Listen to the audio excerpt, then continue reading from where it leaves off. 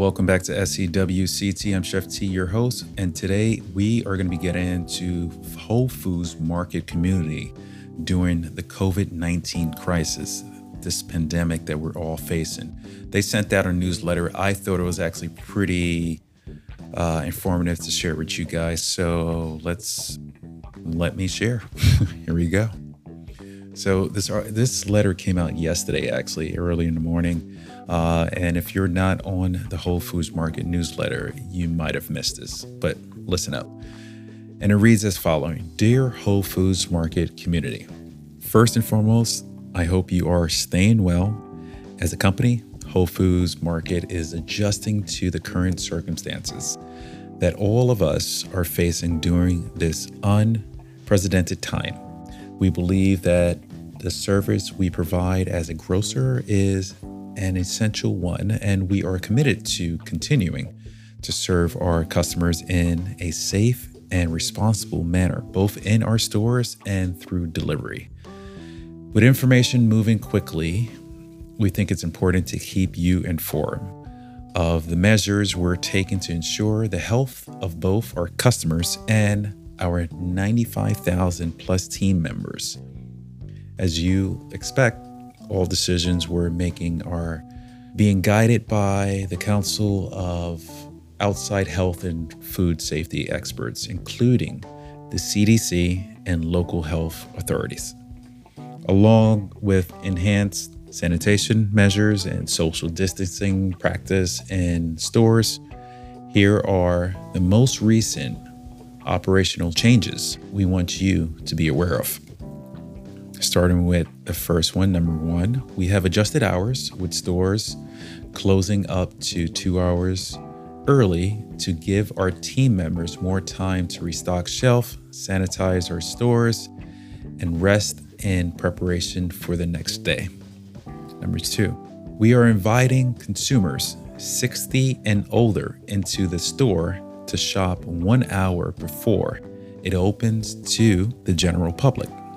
Number three, we have temporarily closed self-serve areas of the store, including our hot bars, salad bars, anti-pasta bars. Other seated venues in our stores will offer takeout only, and any indoor or outdoor cafe seating is closed. If you shopped our stores in recent weeks, you've experienced our team members dedicating and diligence to serving your community during a time of uncertainty. None of this is lost on us, which is why, in addition to the changes you're seeing in our stores, we're taking extra precautions to ensure our team members' safety and well-being. That includes measures to compensate and further support them during this unprecedented time, including. This is number one underneath that. All part and full-time hourly team members at Whole Foods Market stores and facilities will receive an additional $2 per hour as part of the announcement Amazon made this week.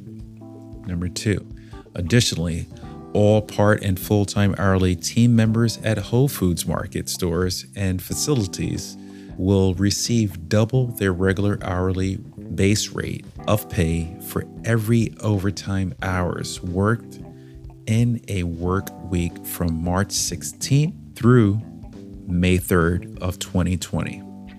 All Whole Foods Market team members who are placed in quarantine or have a confirmed case of COVID-19 have access to the 2 weeks paid time off related to coronavirus that was announced last week. For more on how we're taking care of our team members, consumers, and stores, they have a link that you want to follow. You know what? Let me see if I can pull this link up real quick. I'll put this link actually for Whole Foods Market. It's actually right on that page if you want to read more, and they kind of get into a little bit more details, it seems like. Anyhow, I'll have this update link right in my podcast description today for you guys to read further if you like. But I thought it was pretty good information for the consumers and workers at Whole Foods. Anyhow, hope you guys are doing well out there during this time. stay healthy, make something healthy at home so you can keep your immune system up. And I'll catch you on the next one. Peace out, guys. Thanks for joining me right here on SEWCT. I'm Chef T, your host. You know what to do. Peace.